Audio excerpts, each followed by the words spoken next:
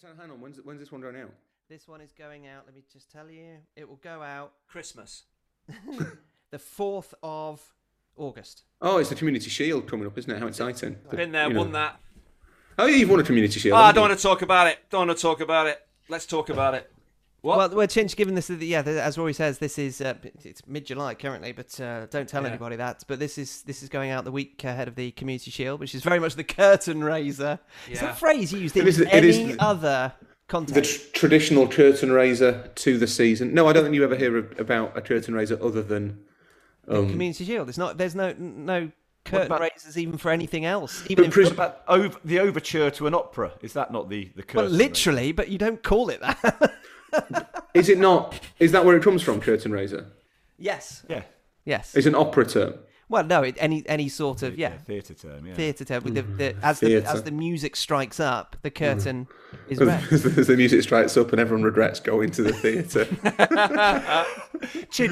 Remarkably uncultured you are, Rory. For somebody who reads and considers himself a hipster and progressive, you're remarkably uncultured. Just hundreds of people thinking, "Oh yeah, this is much worse than the cinema." Curtain goes up. Where's Harry Styles? Rory, do you consider yourself to be the arbiter of what culture is acceptable?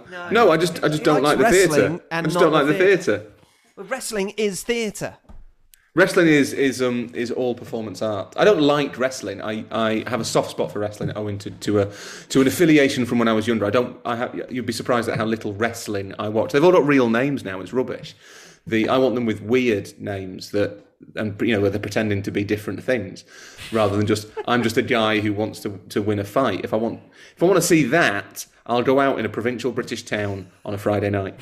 But no, I just think the theatre's rubbish. Do you think there's a parallel universe where a West End theatre-going regular Rory Smith is utterly sneering of anybody who sits down and reads books on a regular basis? No, but so this is the thing, right? So people quite often, literature, if you say go to the theatre, ideally with music. Down. If you meet a theatre person, why write it down when you can sing it? Chinch connected with his wife. Their dating, their courtship was spent at West End theatres. With Nikki? Yes, and then hotels afterwards. And they... Yeah. We mainly made sweet love in our own homes, but we did. Yeah, we did try that occasionally. Yeah. If you Travelodge, excellent beds. If you meet a theatre person who doesn't like football, they will tell you, "Oh, I don't really like football," and you're meant to just be like, "All right, well, fine, that's great," because football is the dominant cultural form. You're meant to be like, "Oh, that's fair enough. You don't. It's not compulsory. You don't have to like football." If you say you don't like the theatre, everyone's like, "Oh, well, I mean, that's a bit much, isn't it? You don't like the theatre. Just don't like the theatre. It's fine. It's not a problem. I understand that other people do. I just don't want to go. I'd rather go to the cinema. Thank you very much." As one particularly talented but non-hardworking music degree student of the late 1990s wrote in a weighty 10,000-word tome for what was called the Solo Project, your dissertation in your final year, that music and sport, or to this the extension for this conversation, theatre, the arts and sport, are two twins separated at birth, which is by no means a pompous way of looking at things, but the two industries from within, I can tell you, are incredibly aligned, very similar, full of dickheads basically, and it's remarkable how, for example, school-age children are not able to do both because they both sit in an extracurricular way that clashes. And even though you could say that there are elements of performance and dedication to your art or to practicing your skills that are very, very, very similar, society, through the lens of the prism of Rory Smith in this example, society will not consider that you can like both sport and the arts. Oh no, I'm not saying that you can't. I'm just saying that you shouldn't. I shuffled my papers there. Rory prefers his fold-down chairs to be moulded plastic rather than musty cushioned velvet. I just don't see why you should go and sit in a room and watch people pretend without pick and mix. This is Set Piece Many, the podcast where four friends talk football over food. I'm Hugh Ferris. Joining me are Stephen Wyeth, this beat is automatic, supersonic, hypnotic, funky, fresh. Rory Smith, go shorty, it's your birthday, we can party like it's your birthday. And Andy Hinchcliffe, it's Britney, bitch. Opening lines to songs that I think we all know and appreciate. Chinch, the food is the dessert, which is forming one course of our 3-course extravaganza, virtually provided by Nikki Hinchcliffe and brought to us via your dulcet tones, rolling off your tongue like something a little bit sweaty. Yeah, we've had the scallops to start. We've had the chicken for main course. Now we're on to a piping hot pear, plum, and apple crumble, a seeded crumble. Pumpkin, sesame and sunflower seeds, dusted with toasted flaked almonds and served with lashings of Madagascan vanilla custard. Ooh, shivers, Chinch. Shivers. And the football is, Chinch, you know what we're talking about today? Premier League! Yes, a whole week ago, and yet you still remember. Very impressive that you would recall the third part of our series. We are talking about the EPL in a series about PLE. It is part 3 of our Premier League Exceptionalism mini-series. We've spoken in parts 1 and 2 about managers, players, finances, transfers, while today it's time for Chinch to get his tactics board out and draw us virtual patterns with magnetic discs. Does the Premier League need to be the centre of tactical innovation to be considered exceptional?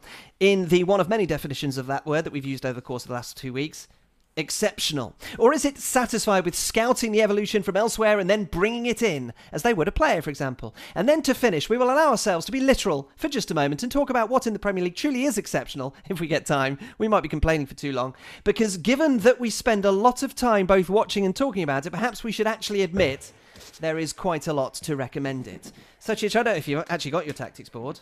Probably no, I don't. I did have it. It got dented. It didn't. But didn't lose as much value as Rory's car. But which commentator did you hit over the head with it? I'm like a chair in wrestling. Spoilt for choice. Yeah, don't mention wrestling again, please. One of those chairs that are made of balsa wood. Yeah. Ooh, that's nasty. Hit him with that chair. That's really going to hurt him. I've been listening to a fascinating there he goes. podcast on the history of wrestling, not on wrestling itself, that I would recommend. Business Wars with David Brown. It's an American podcast, and mainly it's good because of the way he talks, which I can't really do an impression of, but is genuinely amazing. That man could make me... I would invade a country for that man. I really would. Like a country I quite liked. I'd invade Italy for that man. Is that what you're listening to now? Is that what you've got on your headphones? Are we coming through the speakers? On So this here is you idiots, and then this here is something I actually have to do and want to listen to. All right, that's good. Well, let's keep his attention for at least the next 30 minutes, and then we can say goodbye. This is quite a simple one, because the Premier League isn't the centre of tactical innovation. It is the opposite. It is the place where tactics once innovated, once involved. What's the word? Is there a word? Evolved. It may be evolved. That probably do. Once kind of tactics are developed elsewhere, and then once they're kind of proven successful or accepted as kind of best practice, they come to the Premier League. The Premier League success is a story of importation of players, of managers, and of ideas, and that is how the Premier League has worked for the last. And they're all related. The ideas effectively come with the managers, but that's how the Premier League has worked. So if you think about Jurgen Klopp as the kind of high priest of the German pressing game, he refines his approach to tactics in the Bundesliga and then brings it to England, and that then develops. That is added into the kind of melting pot mix of tactics in the Premier League. Same with Guardiola. He refined his ideas in Spain and Germany and then comes to England, adapts them slightly for the circumstances, no question, but the basic principles remain the same. Same with Bielsa or whoever. These are all ideas that are forged elsewhere and then imported once they are... I'm not going to say once they're fully formed, but once they're kind of established, really. They're developed and established elsewhere, and then they're imported into Premier League at some point by a process that isn't particularly linear, that isn't particularly logical. It's not like they're waiting for the...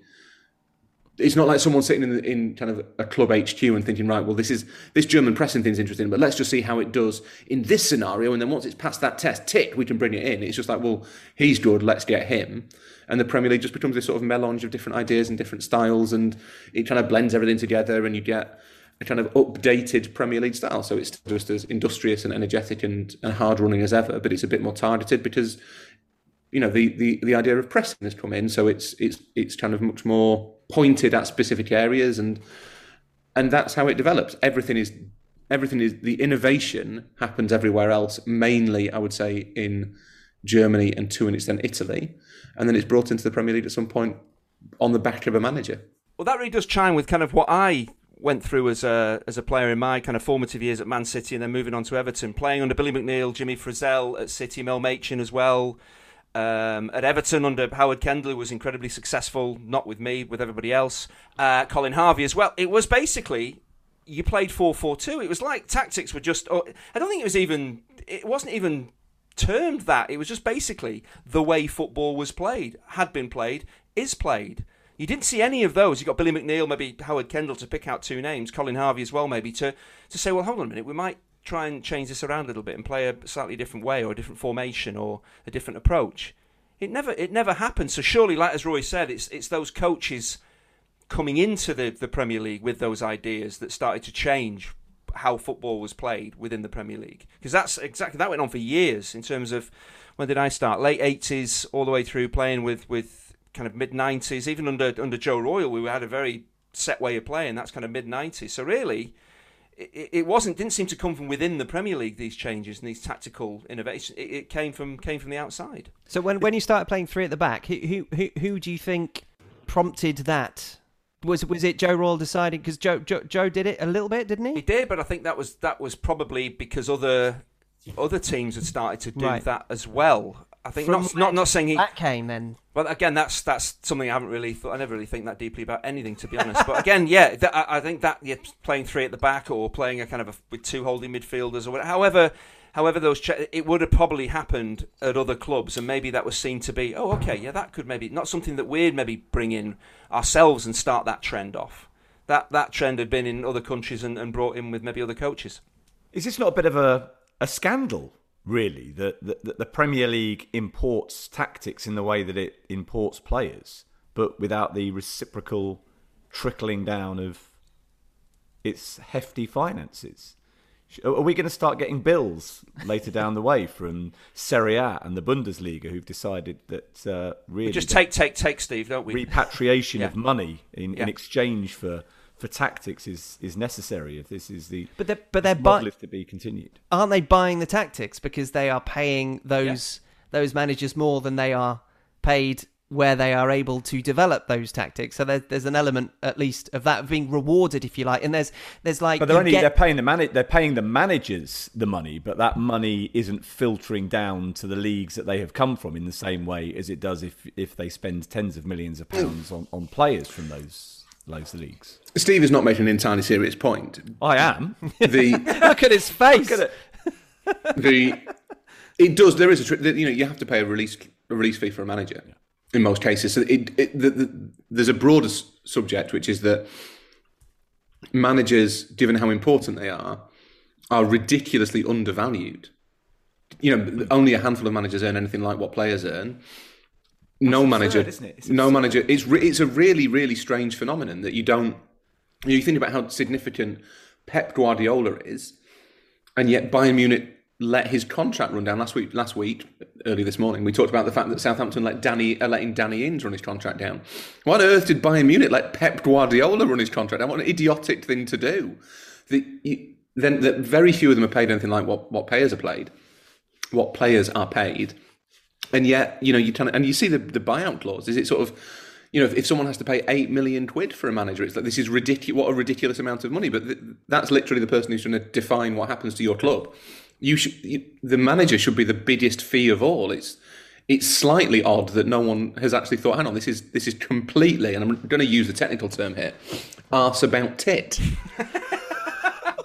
It's in completely the wrong order. It's crazy. It's nuts. Yeah, but there is a bit of a trickle down because a club will get a couple of million quid for the manager from a team, and they might then use that to reinvest in another manager. But ultimately, you can't charge for ideas because partly they're collaborative and collegiate, so they don't belong to one person. But also, there's a degree of kind of freedom of thought and what have you. You can't. And then there is another interesting question, which is who's, and this is something that's relevant to Man City actually. Whose intellectual property is any of this stuff?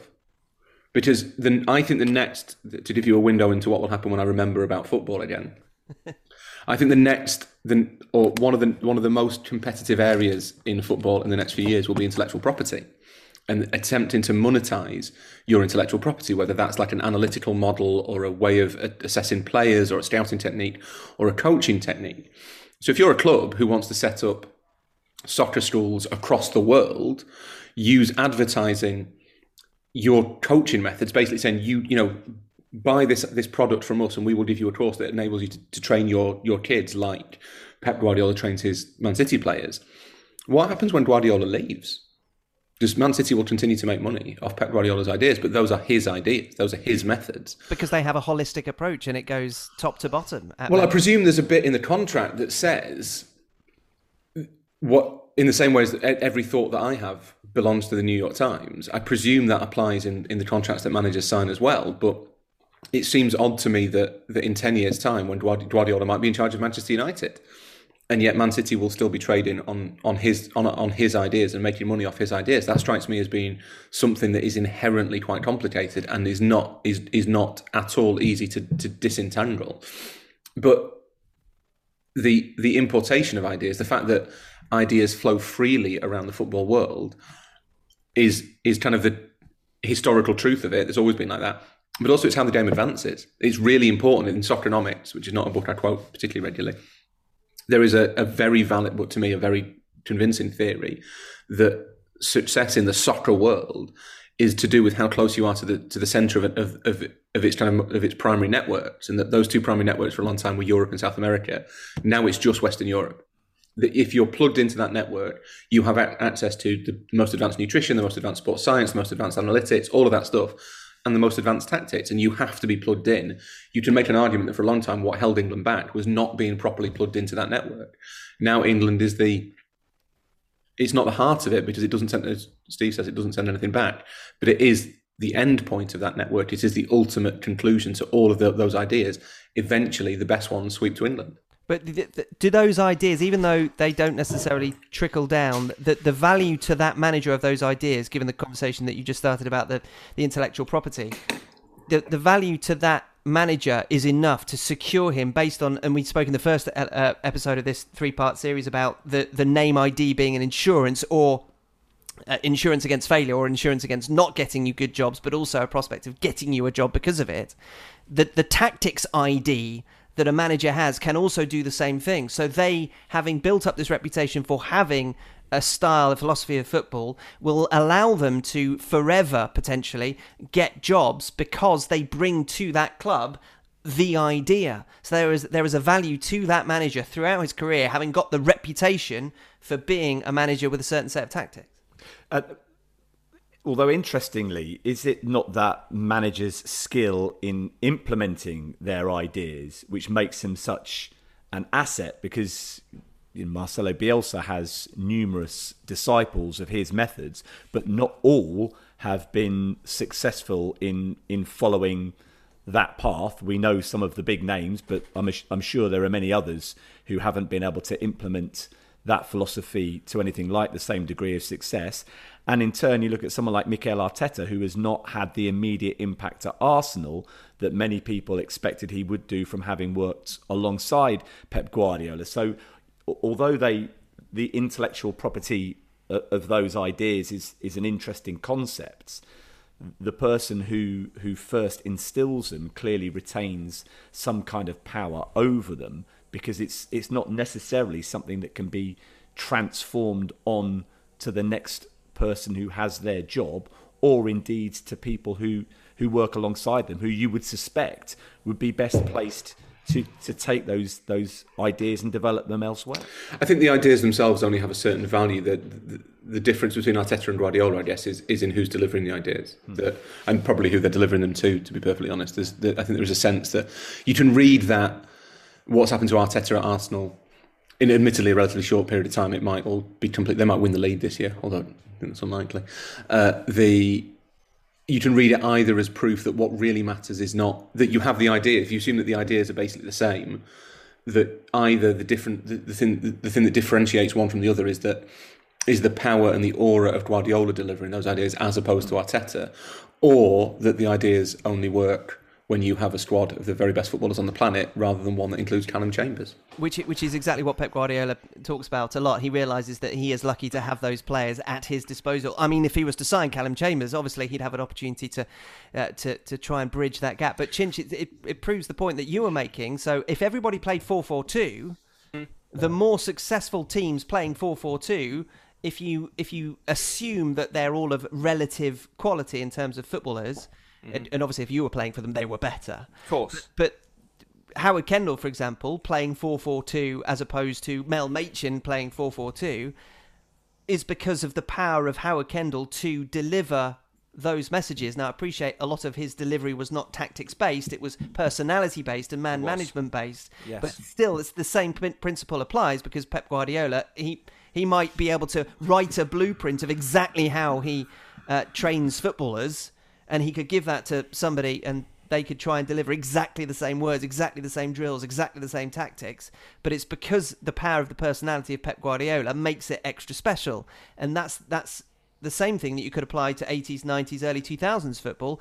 Everybody's playing the same system, but it's the power of the delivery of those instructions that sometimes separates you out. That working under Howard Kendall, there weren't any. I think Howard obviously was a product of the team, the great team that he created, signing great players who basically just went and played. It was always going to be 4-4-2. But if you've got Trevor Steven in your team, you've got Andy Gray, you've got Peter Reid. From what I could gather of that time, the team didn't take an awful lot of coaching. They just signed very good players in the right positions. And then working with Howard later on when players did need to be moulded and to be told how to play because football had changed, players had changed.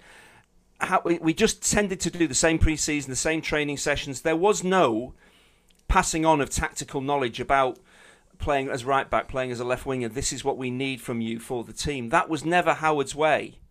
That's a good TV programme. Howard's Way was a great TV. Howard's Way was basically, yes, his personality was very powerful and players did really respond to the way that he managed them. But there was no tactical passing on of information because that's not what, again, he'd probably grown up with. That was not his style of management, and he'd had success not having to do that. So the coaches like with Ron and with maybe Joe Royle, they had an adaptability which to stay within the game, they needed to be able to realise that the game had changed, how they needed to conduct themselves needed to change. They had strong personalities, yes, and that had enabled them to be successful for a period of time. But then you do have to be able, as years go by and players change, that you have to change the way that you manage those players. And then, again, tactics play a huge part in that because players need direction. They need to understand exactly when teams can play two or three different ways where we didn't used to do in the past. It was pretty obvious. You played left back, right wing. That was it. It was pretty set. You shouldn't need coaching. And that happened under really Colin Harvey as well. I didn't really have any coaching under Colin Harvey, and he was considered a fantastic coach, but I had virtually no. I was signed as a left back and played a few games, so you just slot into a team and go and play left back. And again, I was 21, 22, so you're still learning, so you need to be coached. And that's, I think, the really good coaches experience one change with the times. And some didn't. Joe Royle's a great example of that. You get a coach in Willie Donachie who is able to carry that out for you on the training pitch, and you become the manager and you talk to the players and kind of inspire them. But the coaches needed to adapt the way that they did it, and I presume a lot of them were looking at other coaches coming in from the continent and seeing how they were going about things on the pitch. 'Cause I know Willie Donachie, he used to travel around Europe picking up all these ideas about how the Italian teams trained, how the German teams. So he was, again, soaking all this information up, taking it back to the Premier League and to the clubs that he worked with and passing that on. So he was, again, way ahead of the game in terms of realising what needed to be done to improve players, because players had changed over the decade before. They'd changed enormously.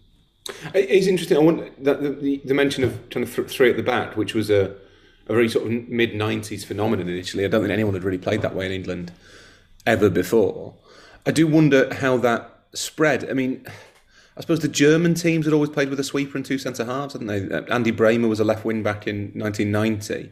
So I wonder, I think to an extent, in the early days of Chinch's career, I think the way that ideas spread was to an extent probably from World Cups. and European Championships, that it was on the international stage. That's been another major shift. Is that international football is now totally separate. Just to interrupt, I was looking through a list of the coaches, from the early days of the Premier League, say 92. Just 8 names have come up here: George Graham, Ron Atkinson, Kenny Dalglish, Ian Porterfield, Bobby Gould, Steve Coppell, Howard Kendall, John Lyall. So again, there isn't, again, the influx of foreign coaches came in after that time, didn't it, really? So again, you wouldn't say any of these guys came after that, didn't he? Yeah, you wouldn't say any of these guys are kind of real innovators, and any of them spring out and say, well, they changed the face of football within the Premier, in their time within the Premier League. Again, it was pretty established. These were the guys, and they played a certain way. They all seemed to play a certain way. And then it started to adapt, but it didn't seem to come from maybe within, say, that list of people. There are more, clearly. But it didn't seem to come from within. It was external changes that were made. Vendlos was 1990 at Villa. Was he that early? I didn't realise. But Vendlos was more of a kind of... He was more of a fitness guy, basically. He was a kind of... He wasn't a tactician, I don't think. It was more to do with he will get the players to be properly fit. No, it was just the first... Wasn't he the first non-British... It depends how you count Danny Bergara, but yes. Right. Does Danny Bergara was half Uruguayan, but half English. So it depends if you count him as foreign or not. Probably that depends on your political inclination. It depends how you count Danny Bergara. I think you meant there's only one. Vendlos was the first proper foreign manager. And he was a doctor. But that was the side of it that I think Villa were attracted to. And Celtic fans, well, obviously he did much better, would maybe be able to elucidate more. But he was more about the kind of, he will bring in the sort of the cutting edge methods of fitness rather than he's got some big tactical idea. Just telling 4-4-2 to run more. Exactly. The changes, I think, start. Well, in many ways, that's all you had. If everyone's playing 4-4-2, exactly. The only way to be better is to be fitter, or to have better players, or set pick, or anything like that can kind of make the difference. Because everything was much of a muchness. There was no tactic. There was no value in English football for a long time in having better ideas because there was only one idea. And even predating 4-4-2, everyone played WM, and before that, everyone played the normal, the 2-3-5 type thing. It's one of those things that I think speaks a lot about English football, that even after WM, even after I think the switch to 4 at the back, teams were given on TV in the 70s. Teams were given in 2-3-5. Yeah, I remember. Because that's how teams were. That's what we did. That is one of the biggest single easiest ways of showing how English football fails to adapt quickly. Imagine how extra time in the Euro final might have been different if England had gone 2-3-5 in search of a winner, as opposed to 5-5-0, 5-3-1-1. But I think the change starts. Wenger obviously changes a lot of the mentality of English football with a lot of the ideas about nutrition and science and stuff. I actually think the change probably starts earlier than that with people like Hullet, and that influx of the great foreign players, Hullet, Zola, Jonk. That I think Sibon. That is I suspect where the ideas started to change, that things were acceptable. I mean, teams were starting to play with 3 at the back in the early 90s. I guess that must have been from seeing Germany win the World Cup and thinking, right, that's maybe something we could do. I think World Cups until because it was on telly, right? But clubs will have gone. Clubs will have sent people to watch the World Cup. They'll have been. How much they were learning, I don't know. How much they were willing to learn, I don't know. But there's been a big shift in international football. That international football, to go back to our Fedora model of how football works. International football is very much now the coat stand sitting off to the side, because it's like the tactics in international football are totally different to club football. It is effectively a different game. The same, you can't have a fully cogent press in international football. You just don't have enough time to work on it. So, but I think 20 years ago, probably until about 2002, it was World Cups that showcased the tactical evolution of the game. That doesn't apply anymore. It's the Champions League. That's where everyone gets their ideas from. It's what works in the Champions League. We'll go and do that. But domestic football is now tossing its hat towards the coat stand and hoping to hook it. And more often than not, it just bounces off the wall and hits the floor. It hits the wall. There's an umbrella in the way or something. Yeah, exactly. Hang on a minute. Who's the umbrella? Danny Bergara. So I think that what's changed now is that English clubs are much more plugged into that network of ideas, and they can take best practice almost as soon as it appears. That that you need a figurehead like Guardiola or like Klopp to showcase the change in the game, to make pressing, in this example, the kind of the de facto way that people do things. But a lot of the ideas would have been coming across from Germany long before Jurgen Klopp arrived. That clubs will have been seeing enough of the Bundesliga. They'll have had enough emissaries at enough training sessions to think, actually, do you know what, that's a really good idea. Like when there was that whole rage about the Footballnaut. Remember the Footballnaut? That machine that Dortmund and Hoffenheim have, where it's like a cage and squares light up. Oh, yeah, brilliant. Yeah, right. Yeah. And there was this thing of, this is the future of training, and it isn't. It's just a machine. It helps young players, particularly, I guess, but it's not the future. You can't not play football and just be like, right, you don't do 20 minutes in the Footballnaut and get out on the field and win us the World Cup. The Footballnaut was something that the Octonauts had come up with for one of those adventures into the deepest, darkest recesses of the ocean. Or German football's brain. German football's brain. So it's a lot of the ideas were kind of coming across long before Klopp appeared on English shores, but it's because England is plugged into the network and the money allows them to bring the ideas in from abroad and maybe not perfect them, but I guess deploy them with better quality players, maybe. Deploy them in a way that suits them as the most exceptional league in the world. So, as we mentioned right back at the beginning, if it works here, then it works. Yeah. And if it works elsewhere and it doesn't work here, then there's something wrong with it. Is it something of a surprise what we've been talking about then, that we don't see or haven't seen more Italian coaches in the Premier League? A majority of those that we've seen have previously played in the Premier League, so have an association with clubs. That, Antonio Conte's time was brief, Maurizio Sarri as well, even Carlo Ancelotti has come and gone quite quickly, bearing in mind that the Premier League does seem to be plugged in and to bring in these innovations from elsewhere, that we haven't seen more coaches come from the European country where tactical innovation seems to be almost at its peak, and that someone like Gianpiero Gasperini, who's done a quite astonishing job at Atalanta, getting them into the Champions League in successive seasons, isn't linked with big jobs in England, or at least mid-ranking Premier League jobs, that he might be able to turn a Premier League, with his tactical insight, be able to turn a Premier League side that's just sitting outside the top six into a contender for European football. I refer you to our first episode in this series, where that question may well have already been answered, but it's an excellent question. Have I forgotten already? What we yes, you have forgotten already, genuinely, in our lives 2 hours ago. But just a final point on this. Given that we've been speaking about Premier League exceptionalism and how half of that, at least, if there is a negative half, that is self-generated to scratch one's own back, how would they feel about the idea that they are not the crucible in which in which tactical evolution takes place? Are they content with this label, given that it is based at least partly on a tradition of England being very behind tactically? Are they happy with the inertia of that, at least affecting how things are currently? Because if they are to cherry pick the best, is that something they're content with, given that it associates them with a past of being not very good tactically? You don't have to know how to build a Ferrari, just go and buy one. And they're happy with that. They're happy with that. They're happy with the idea that they're not the mechanics. They're just the people with the wealth who come into the showroom. We just bring in the people that we need. I think their actions suggest they are.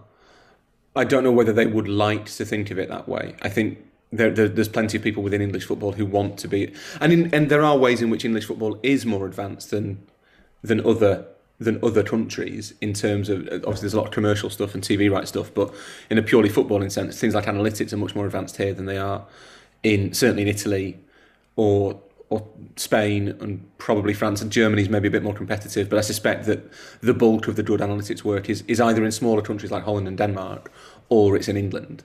And is that organically grown, or has that been stolen from the States, for example? I think it's been organically grown to an extent, but it's inspired maybe by a cultural similarity with the States, that there is a greater weight of American ownership, that that Americans are more drawn to the Premier League than the Premier League than to other non-English speaking leagues, effectively. That there's probably a quicker connection between England, Britain, and the States than there is between, say, Germany or Italy and the States.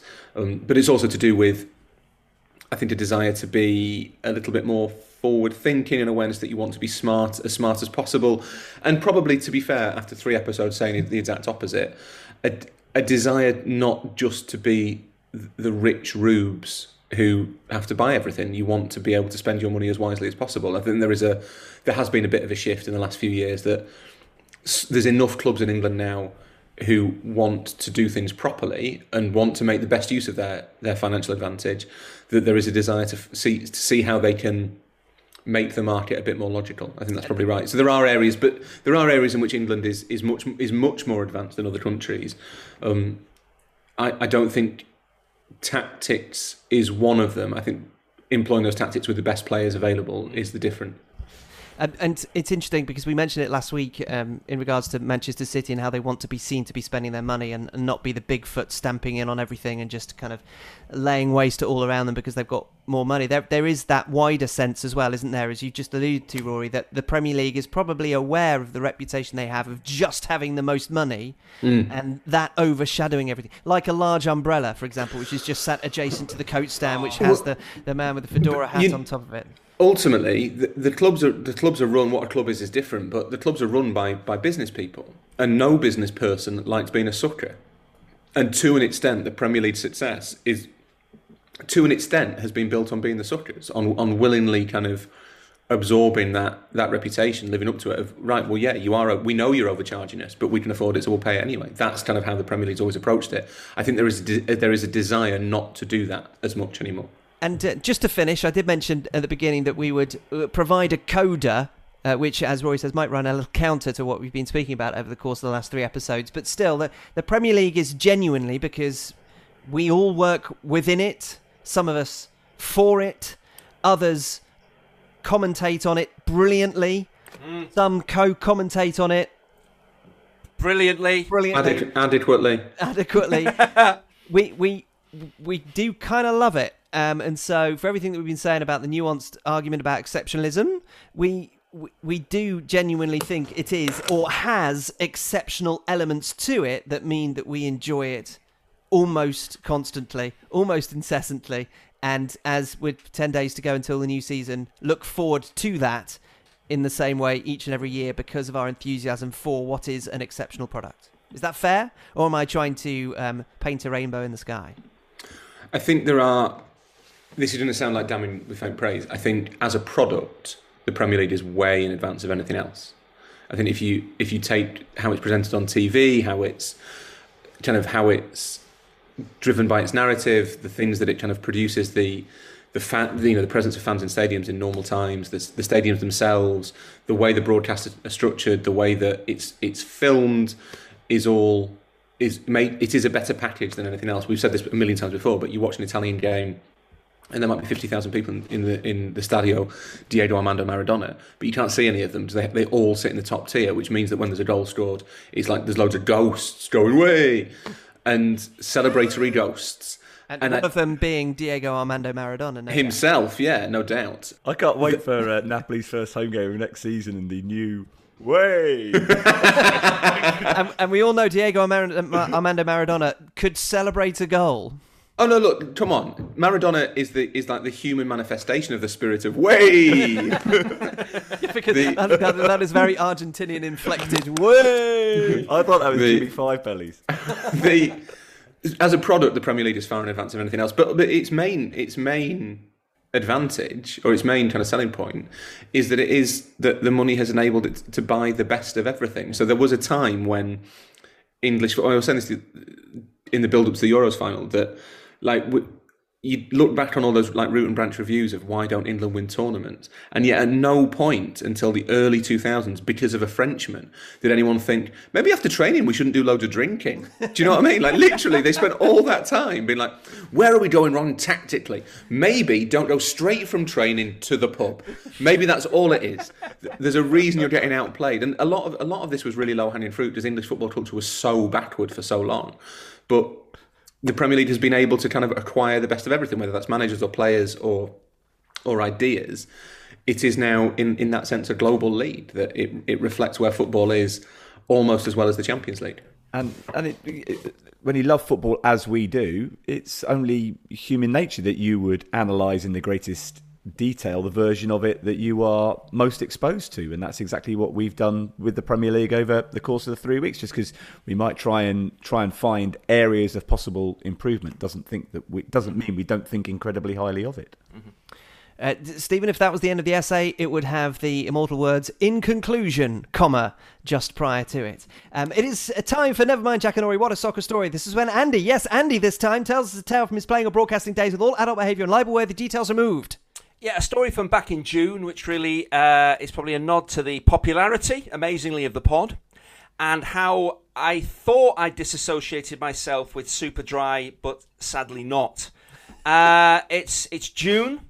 It's my 6th wedding anniversary, so Nicola, my wife, and myself travel down to London to celebrate big time. And to celebrate big time, we go to Bentley's in Soho, which is a tremendous fish restaurant. It's not as good as Big Place, Little Place, or Big Fish, Little Fish, but it's a decent restaurant, has a good reputation. Corrigan is not a bad chef. So we head down there, and clearly there's going to be excitement because a superstar is in the house. And it's a hot day, so I have shorts on. I'm dressed relatively down. I'm shown to what I'm told is one of the best tables in the restaurant, but it was alarmingly close to the lavatories. So I don't know what happened there. They know about your incontinence. Yes, Aaron, the maitre d', was an Arsenal fan, and we had a damn good chat about soccer. But there's kind of in Bentley's, there's tables. There's different levels, like a restaurant upstairs and stuff, but there's kind of the lower level, there's tables, and then there's like a bar, the oyster bar, which people sit at to eat mainly oysters. So as I arrive and sit down on this lower level table, it's the celebrities table. It's where, your Hoffman, your Cruises sit. So I'm sitting there, and there's a couple at the bar who are clearly looking over, nudging each other, saying, I'm putting words in their mouth, it's him. And they're very excited. When people look at you for long periods of time, and you can see them doing it, but you don't want to. It's kind of weird. You don't want to look over and smile at them, because then you're acknowledging that you are a mega celebrity. But there came a point when I had to do that, and he kind of waved at me, this chap, and his girlfriend was very excitable. So he of course, eventually has to come over to speak to me. And he amazingly said he listens to all the pod episodes. And I said, really?